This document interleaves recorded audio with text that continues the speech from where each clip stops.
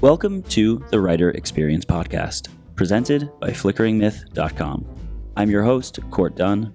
Join us as we talk to writers about their work, their process, and what it means to be a writer.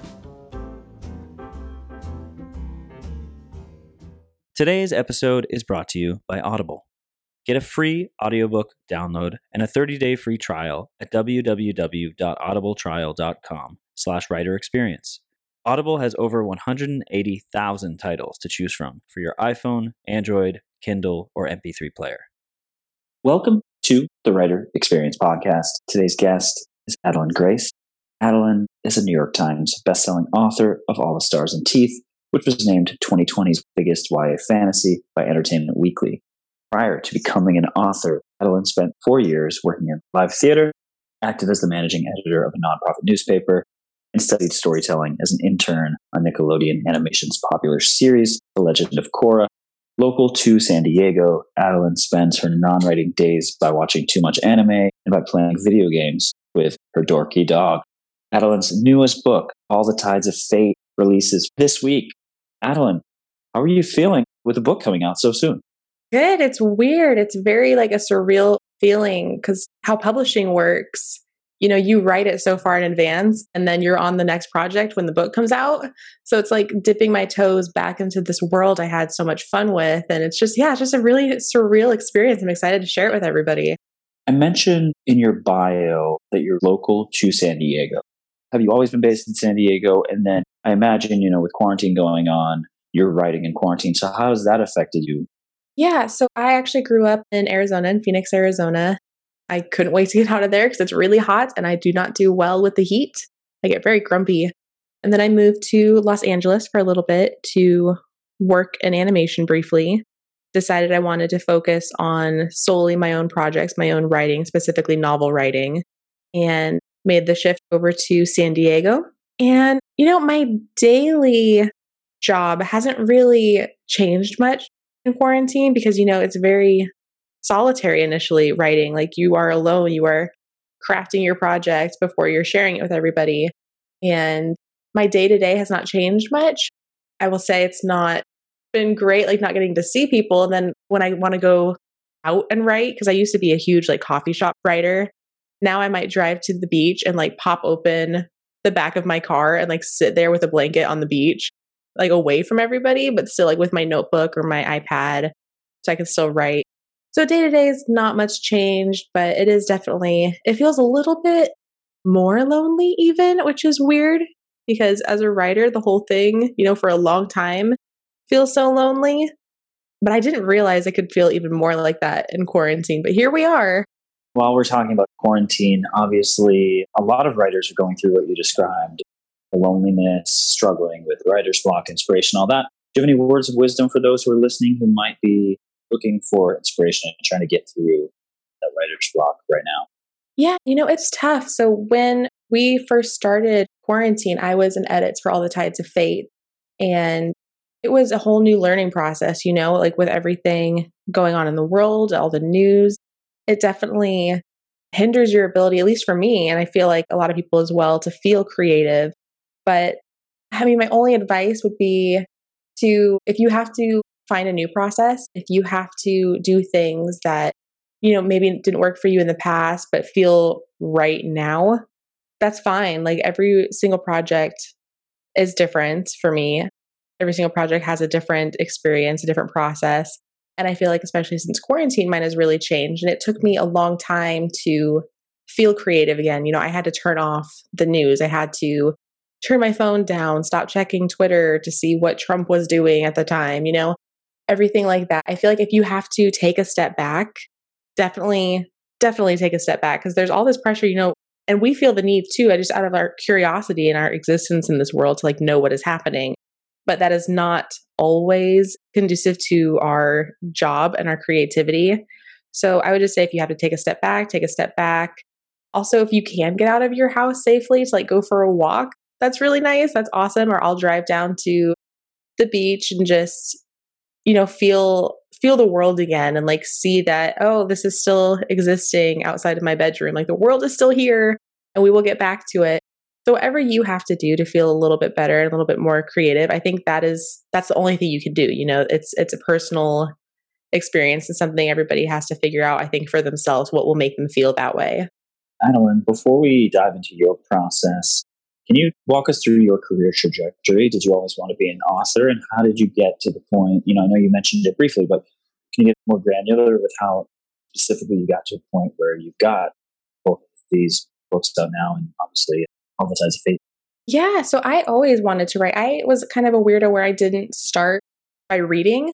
I did not like fall in love with writing through reading. I actually fell in love with writing. It's really kind of embarrassing, but through Neopets, I fell in love with writing. Through the Neopets like role play boards. I think I was like 8 years old and just stumbled my way there. And I was like, oh, people are writing about wolves. I think wolves are cool. Let me write about wolves. And ever since then, like, I don't know, it just stuck with me. And I created, especially back then when you had nothing else to do. There was no bills, there was nothing. You just got to have fun with it. I would write thousands and thousands of words every day without even batting an eye, without realizing that like that is a significant thing. Like now when I write, I try to write 2,000 words a day and it feels like a slog sometimes. So, oh man, back then it was so great. And then I didn't really realize that being an author was a career until I went to one of Stephenie Meyer's first signings for Twilight, because we both were from Arizona. So in Changing Hands Independent Bookstore, she had one of her like very early signings, hardly anybody there. And I went to that and I thought it was so cool. And people were like debating between Edward and Jacob. And I was like, oh, I want to create something that like has people debating, that brings people to a room to discuss something I made. So that was my first, insight that this could be a career. And I was in, I want to say like 6th grade. I was really, really young, maybe middle grade. And I just knew from that moment that is what I wanted to do. It took me years and it took me a long time to write something that ended up getting me an agent. I wrote 3 manuscripts before I got my agent with All the Stars and Teeth. And those books, they will never see the light of day. I am glad to have done them and to have learned from them, but they were definitely not right for me. They were definitely, something to experiment with and to help me grow as a writer. But then I got into a writing program actually with one of them called Pitch Wars. And I got into that with a manuscript I wrote prior to All the Stars and Teeth. It is a huge, huge writing mentorship program that I would highly recommend to anyone who is interested in traditional publishing. Huge books have come out of it.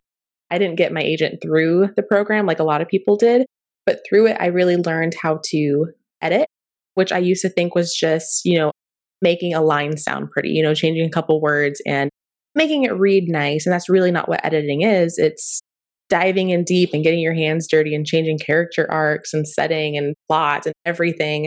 And I didn't learn that until, I had a mentor, or some people will have critique partners.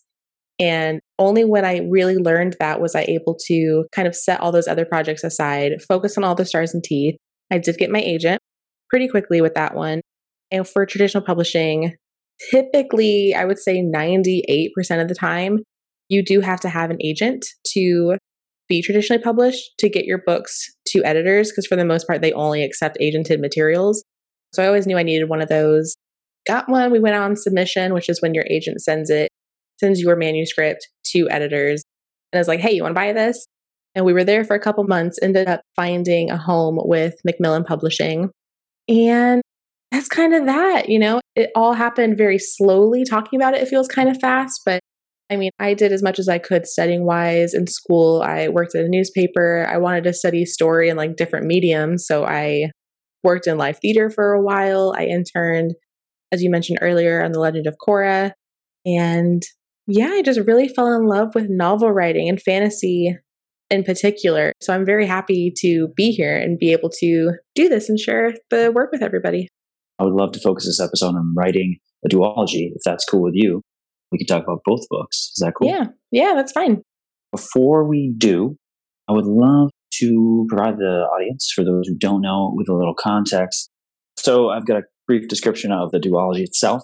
Set in a kingdom where danger lurks beneath the sea, mermaids seek vengeance with song, and magic is a choice. Adeline Grace's best-selling All the Stars and Teeth duology is a thrilling YA fantasy adventure for fans of Stephanie Garber's Caraval, Sarah J. Maas's Throne of Glass series. I've got a quote: beautiful and bloody, vicious and charming, dark and romantic, let all the stars and teeth ensnare your heart and soul.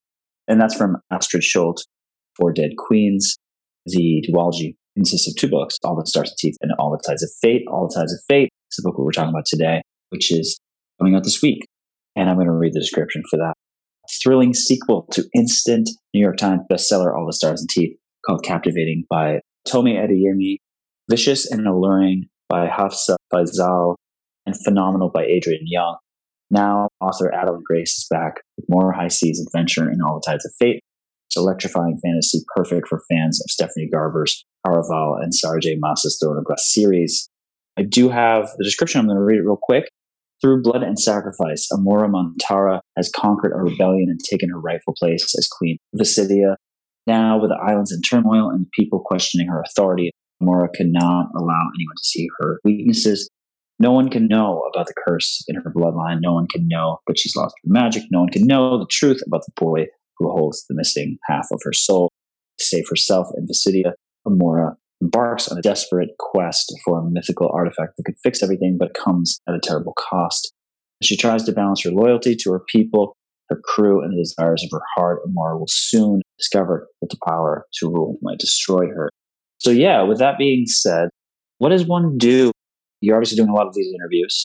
Are you just basically at this point waiting for the book to come out and see how the response is? Walk us through what's going through an author's mind in the week leading up to a premiere. It's funny. It's really tiring. It's a lot of social media is the biggest thing. And social media, at least for me, is very draining. It is a huge time suck. You just fall into that rabbit hole. But for young adult books specifically, I feel like social media is such an important part of our job because that is where a huge percent of our audience is. And just being able to engage with them and make sure that they know that you have a book coming out is a huge part of this job. So yeah, lots of social media, lots of posting, lots of interviews and promo. And then the day that the book comes out, you typically have a launch event. So I'm doing a launch event through Mysterious Galaxy with Tomi Adeyemi, who's another young adult author, very wonderful author.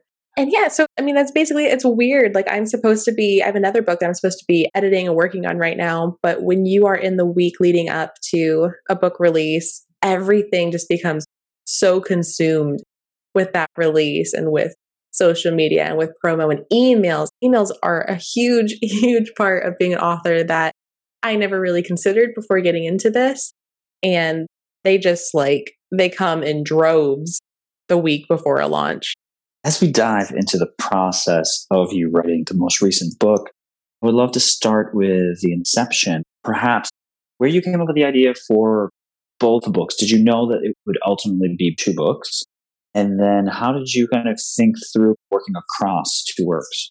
Yeah, so I didn't always know it would be 2 books. I knew I wanted to create a series. So with All the Stars and Teeth, I'll give a quick little pitch for it. It is basically about a morally gray princess who is forced to team up with a pirate to save her kingdom from a dangerous magical new threat. There are 7 different forms of magic in this book. There's man-eating mermaids, a whole lot of adventure.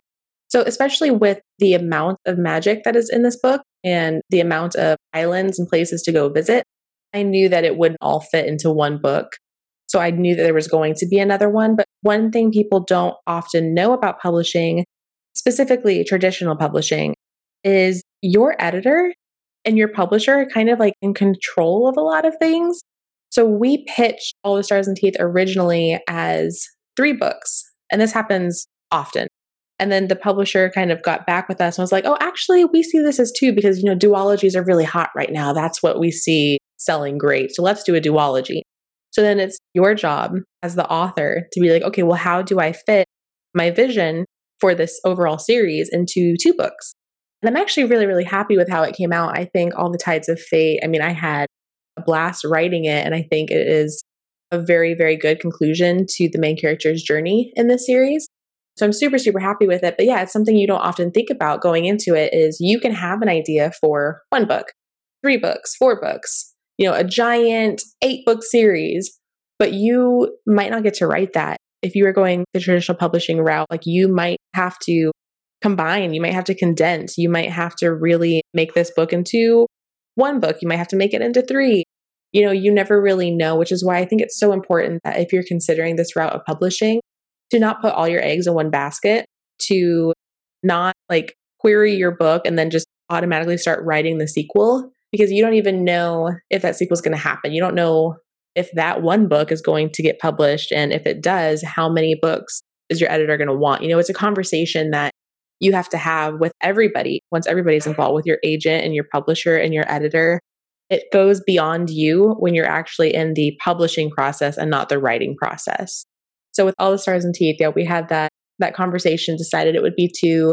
And again, I'm super, super happy with it. I think it was the right decision, but that's not going to stop me in the future if I want to still play in this world from writing a spinoff.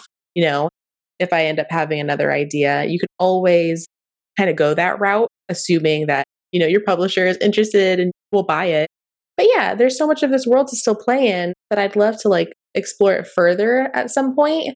But for this main story, I'm super glad it was tied up in two. I think that was the right decision. And I'm super, super happy and proud of these books. Love that. As far as developing the book itself, and we're talking about the newest book, outlining, are you an outliner? People are very polarized about this subject. Plotters and pantsers, of course. Are you more of an outliner yourself? And can you walk us through your process of how, when you set out to write a book, how you kind of plot it out? Yes, I'm a huge outliner now. And I think the longer you're in publishing, the more you kind of have to be. So with All the Stars and Teeth, I didn't heavily plot it out, actually. I did a kind of weird thing where I would plan 3 chapters at a time. And then once I got, 2 chapters into those 3, I would plan the next 3. So I always knew where I was going. But nowadays, I plan everything. I use beat sheets. One thing I would recommend heavily is Save the Cat. They have a novel writing version as well as a screenwriting version. And I would recommend both of those. Honestly, they're so great. And I love the beats and the beat sheets that come with those. And I use those heavily when plotting out anything now.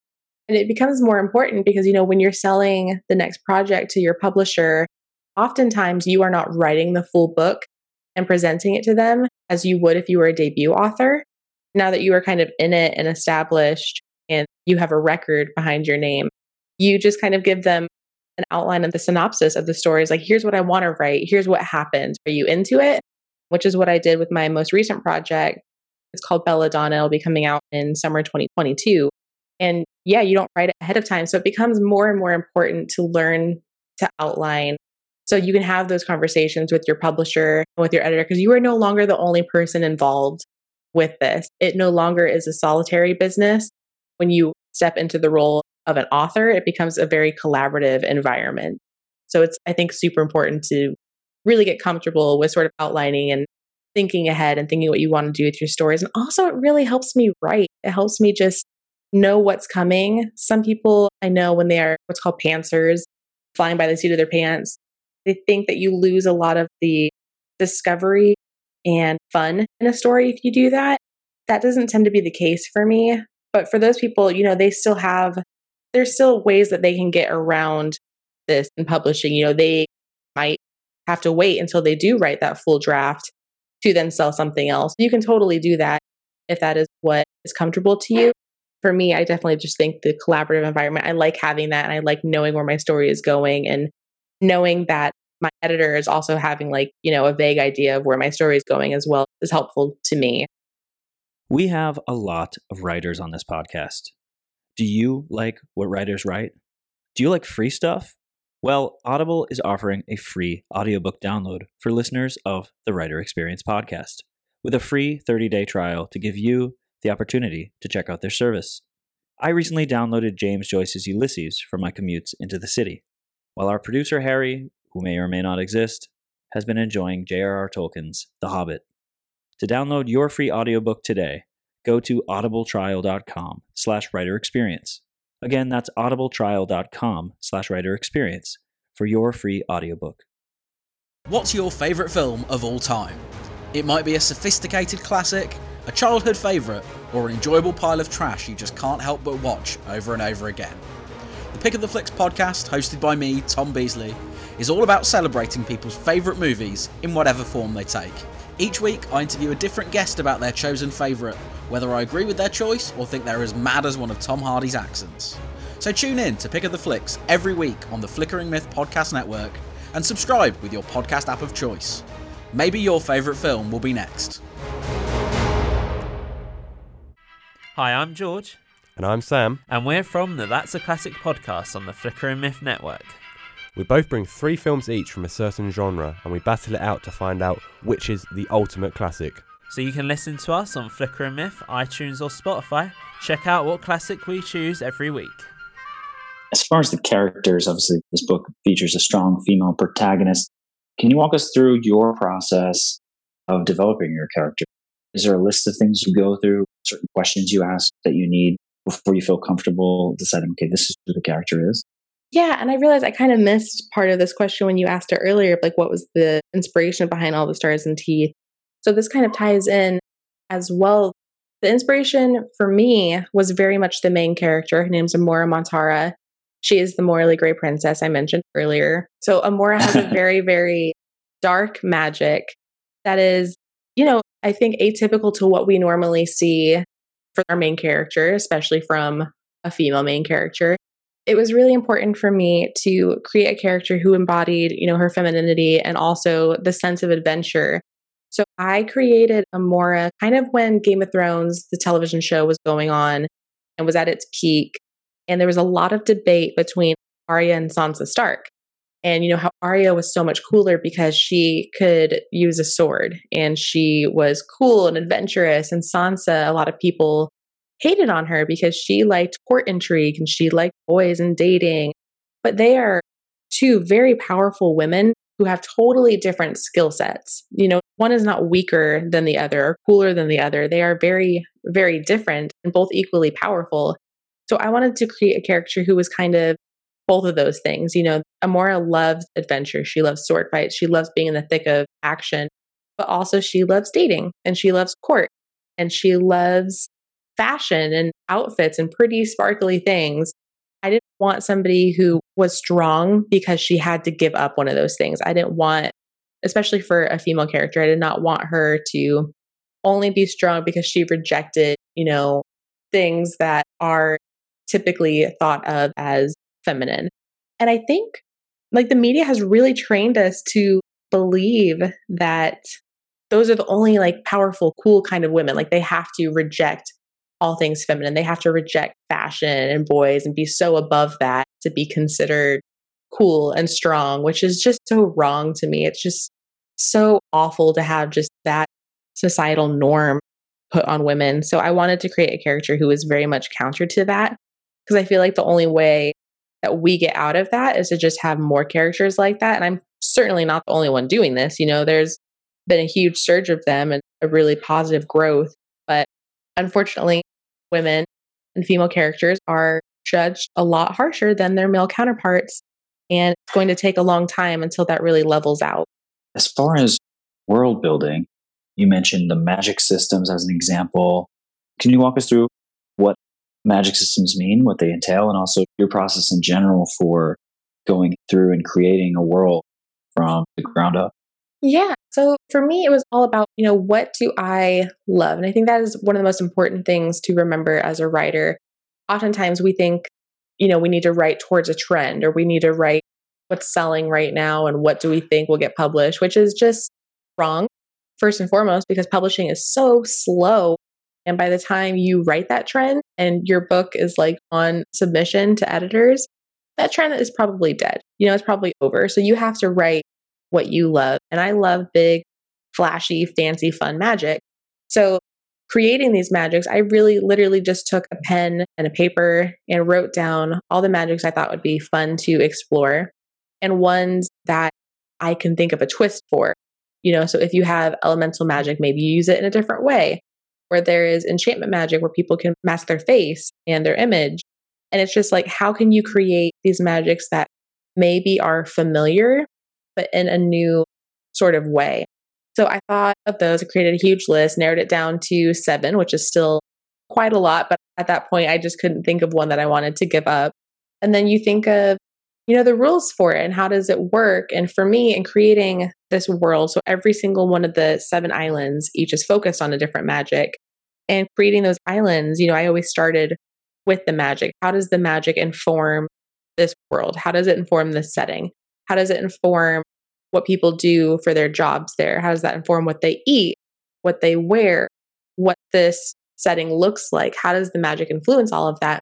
Because I feel like when you start, especially in a fantasy world, when you start from the magic and build up, it makes the magic feel so much more ingrained in the world and in society and so much more natural. It doesn't feel like you took a world and just like threw magic on top of it.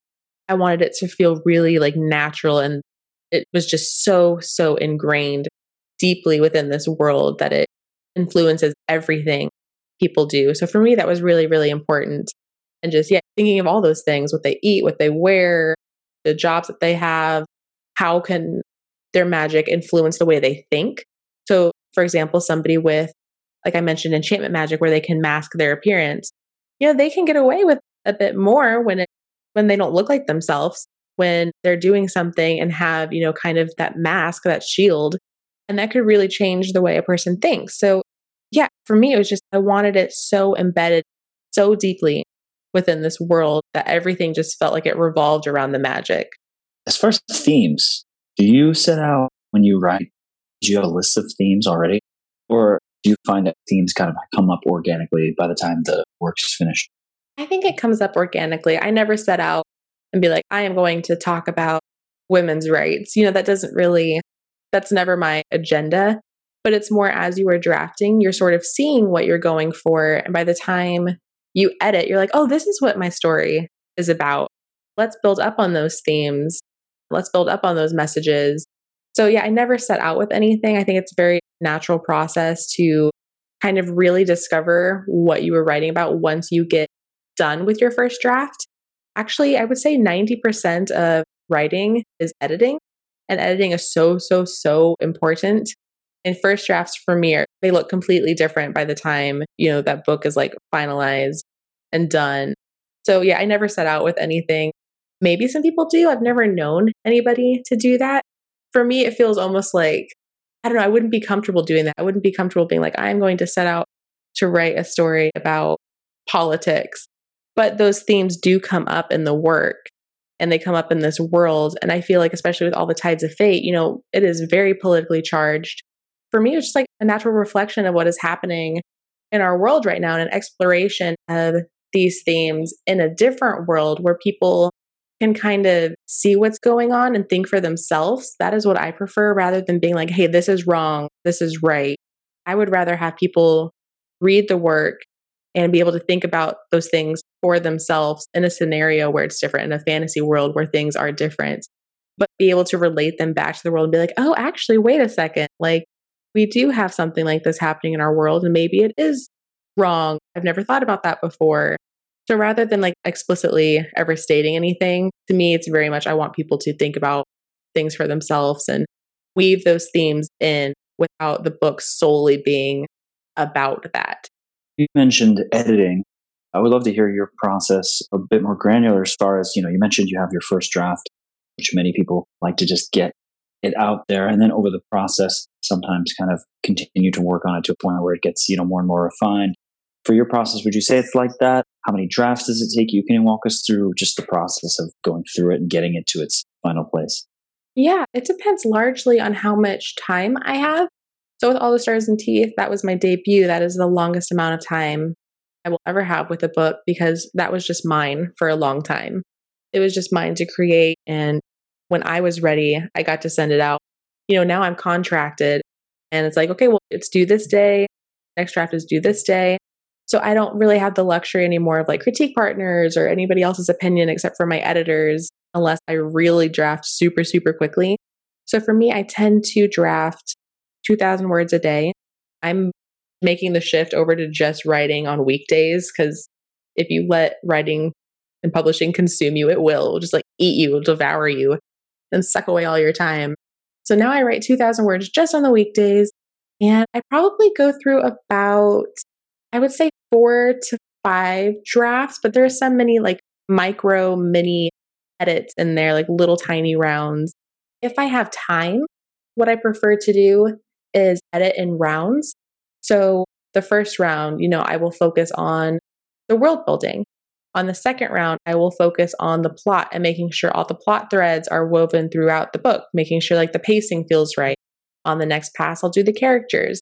I think that is a way, when you do have the luxury of time, to make editing feel significantly less overwhelming. Because if you just have like this giant edit letter in front of you, or just like you finish a draft and you have so much work ahead, it can feel super daunting to open up the document again and be like, oh, okay, well, I have to change this character. I have to delete this character. I have to delete this plot thread and change everything about the world because my magic system makes no sense. Edits are like that. Like that is a realistic thing that you might have to do for your second draft. But if you can divide that work up into rounds and into stages, I think that is so, so helpful. So whenever I have the time, that is what I love to do. So I can just focus on that one thing. I can just make a pass for specifically characters and making sure all the character arcs are followed through. Every character wants something and every scene they're in, like they are working toward getting that and that goal. So I would highly recommend that if you have the time to do editing in rounds. Adeline, are you ready for a few bonus questions? We call Yeah, it a let's do series it. of seemingly random questions. The first one, you mentioned working with editors and agents and working in the publishing industry. For those writers who are listening who are interested and have their first works and are looking to send query letters, do you have suggestions for those letters, for finding the right agent and for getting their first book published? Oh my gosh, yes. I could talk about agents forever. My biggest piece of advice for querying writers is that no agent is better than a bad agent, because a bad agent can completely ruin your career before you even have one. And agents, there's this weird power dynamic, this weird power balance, especially if you are part of social media and you're on Twitter and you're on writing Twitter, where it seems like agents have so much power and agents are unicorns. But in actuality, an agent is your business partner. And if you are not comfortable talking to them, asking them any question, like making them advocate for you, and if they're not doing that, that is not a good business partner. So one, I think it's just so important to remember agents are business partners and not unicorns. I would highly recommend the website Publishers Marketplace. If you are querying, there is a monthly subscription. I believe it's $25 a month. And you can go on and you can type in the name of an agent or an agency and see all the deals that they have made. And what is super important is looking for somebody who is making deals to the kind of place you want to write with. So for example, I'm traditionally published by what's called like a Big Five publisher. It's one of the biggest ones. And if you want someone who makes those sales, you have to do the research for it. So go on Publishers Marketplace, see, are they selling to HarperCollins? Are they making deals to Macmillan, to Penguin? And how much are those deals for? So Publishers Marketplace also has a breakdown. They don't give you the specific, like, oh, this person made this much for their book. But sometimes it'll have a general idea of the level of the size of the deal. So for me, it was really important, to find an agent who has strong connections with editors, who routinely makes strong deals, who makes deals everywhere. You also kind of want to avoid, I would suggest, somebody who just sells to one house and one editor. They have 3 deals with one editor. It's like, cool, great that they sell to that one person. But if you want to end up in like an auction situation or raise the price of how much you're getting for your advance, or really be able to like go out wide at all these different publishers and see what happens, you might want somebody who is a little more diverse with their portfolio. I would highly recommend, manuscript wish list is a good idea to get a consensus of like who is looking for the type of stories you write. Also, a great idea is to go look at books that you love or books that you feel like are similar in vein to the ones you write. Look at the back, look at their acknowledgments, and 9 out of 10 times an author will list their agent in their acknowledgement. So you can see right there. Often on their website too, they'll have that information, like who they are repped by. And if you feel like, you write books like Stephanie Garber and her agent would be super perfect for you, you can go on her website or go look at her book, see who it is, and then go query that agent. Or go look at their website and see what their query details are, how to submit to them. But yeah, an agent, I even changed agents pretty early on in my career. So I'm on my second one now. And I think that is such a normal thing too. Because again, they're your business partner and you want to make sure that you work well together. And sometimes you just don't know that until you really get started and have been working with them and see what it's like to work with somebody. So be, precious about who you are choosing to go into business with. Don't just rush in. I think with my early projects, I queried anybody who called themselves an agent. Like I did not care. I just thought once I get an agent, that's all that matters. And that's really, really not how it is. There's actually pretty few great agents in this industry, which is why I would highly recommend Publishers Marketplace and really going on a search, like making your list of who you think could be a good fit and then researching the heck out of them to see how their sales are, who are they selling to, how often do they make sales? Because some agents, their last sale was 2014. So they probably have great clients and are working with those clients. But in terms of like new projects they're taking on, they might not be taking on many. So that can kind of give you an idea too.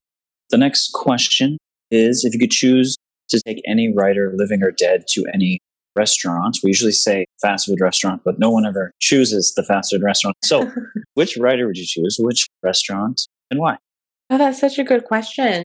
That's so hard because for me, it used to be J.K. Rowling. I feel with everything going on now, I would kind of want to choose somebody new. I haven't given much thought to that. So that's a really cool question. Maybe Leigh Bardugo. I am absolutely obsessed with Leigh Bardugo. In my house, she's actually like, my boyfriend jokingly calls her Lady Bardugo because I talk about her so much. I feel like we'd have to go somewhere fancy, like a high tea place, because I feel like she's just so cool that I have to take her to like this high tea where they have tea, but also maybe fancy cocktails. I don't know if that place exists. I might have just invented it, but that is where we would go. The very last question. If you could choose one learning or insight from your entire career to pass along to the writers who are listening right now, what would you say? Yeah, I would say what I kind of mentioned briefly earlier, to not write to trends, to just write what you love.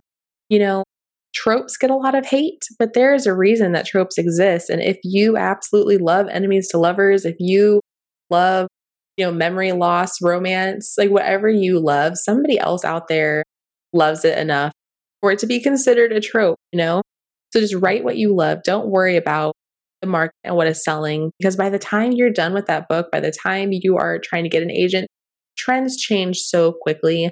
Publishing moves seemingly slowly, but on the outside, pretty fast. So just focus on what you love. And then second tidbit is just the agent stuff, like agent, not unicorn, business partner, which is so hard to just drill into the heads of new writers. I was the exact same. Love that. Well, thank you, Adeline. It's been a pleasure. All the Tides of Fate releases this week. Very exciting stuff. If you're listening, check it out. Adeline, did you have fun today talking to us about writing? I did. Thank you. I always think it's fun to talk about writing, especially in quarantine time when you don't get to see anybody. True. Did you want to plug anything else before we go? I know you're working on some other stuff and you mentioned Twitter. Is there any social media or websites that you want to plug before you go?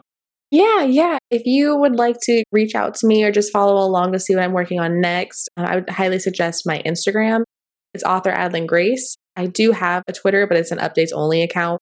And next up, I'm working on a book called Belladonna. It is a Gothic-infused romantic murder mystery, actually about a girl who can see spirits and who has to team up with Death himself in order to find her late aunt's murderer before he strikes again.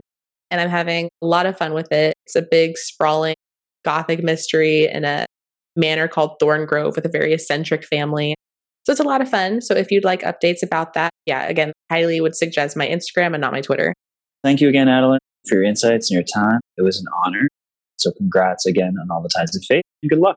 Thank you so much. And thank you for having me. It was a lot of fun. Thank you. And thanks to our listeners. We hope to see you next week. Thank you so much for listening to The Writer Experience.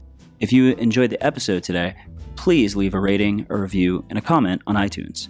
You can also check us out on Instagram at Writer Experience and Twitter and Facebook at WriterEXP.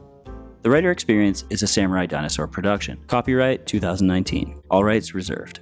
Music by Kevin MacLeod.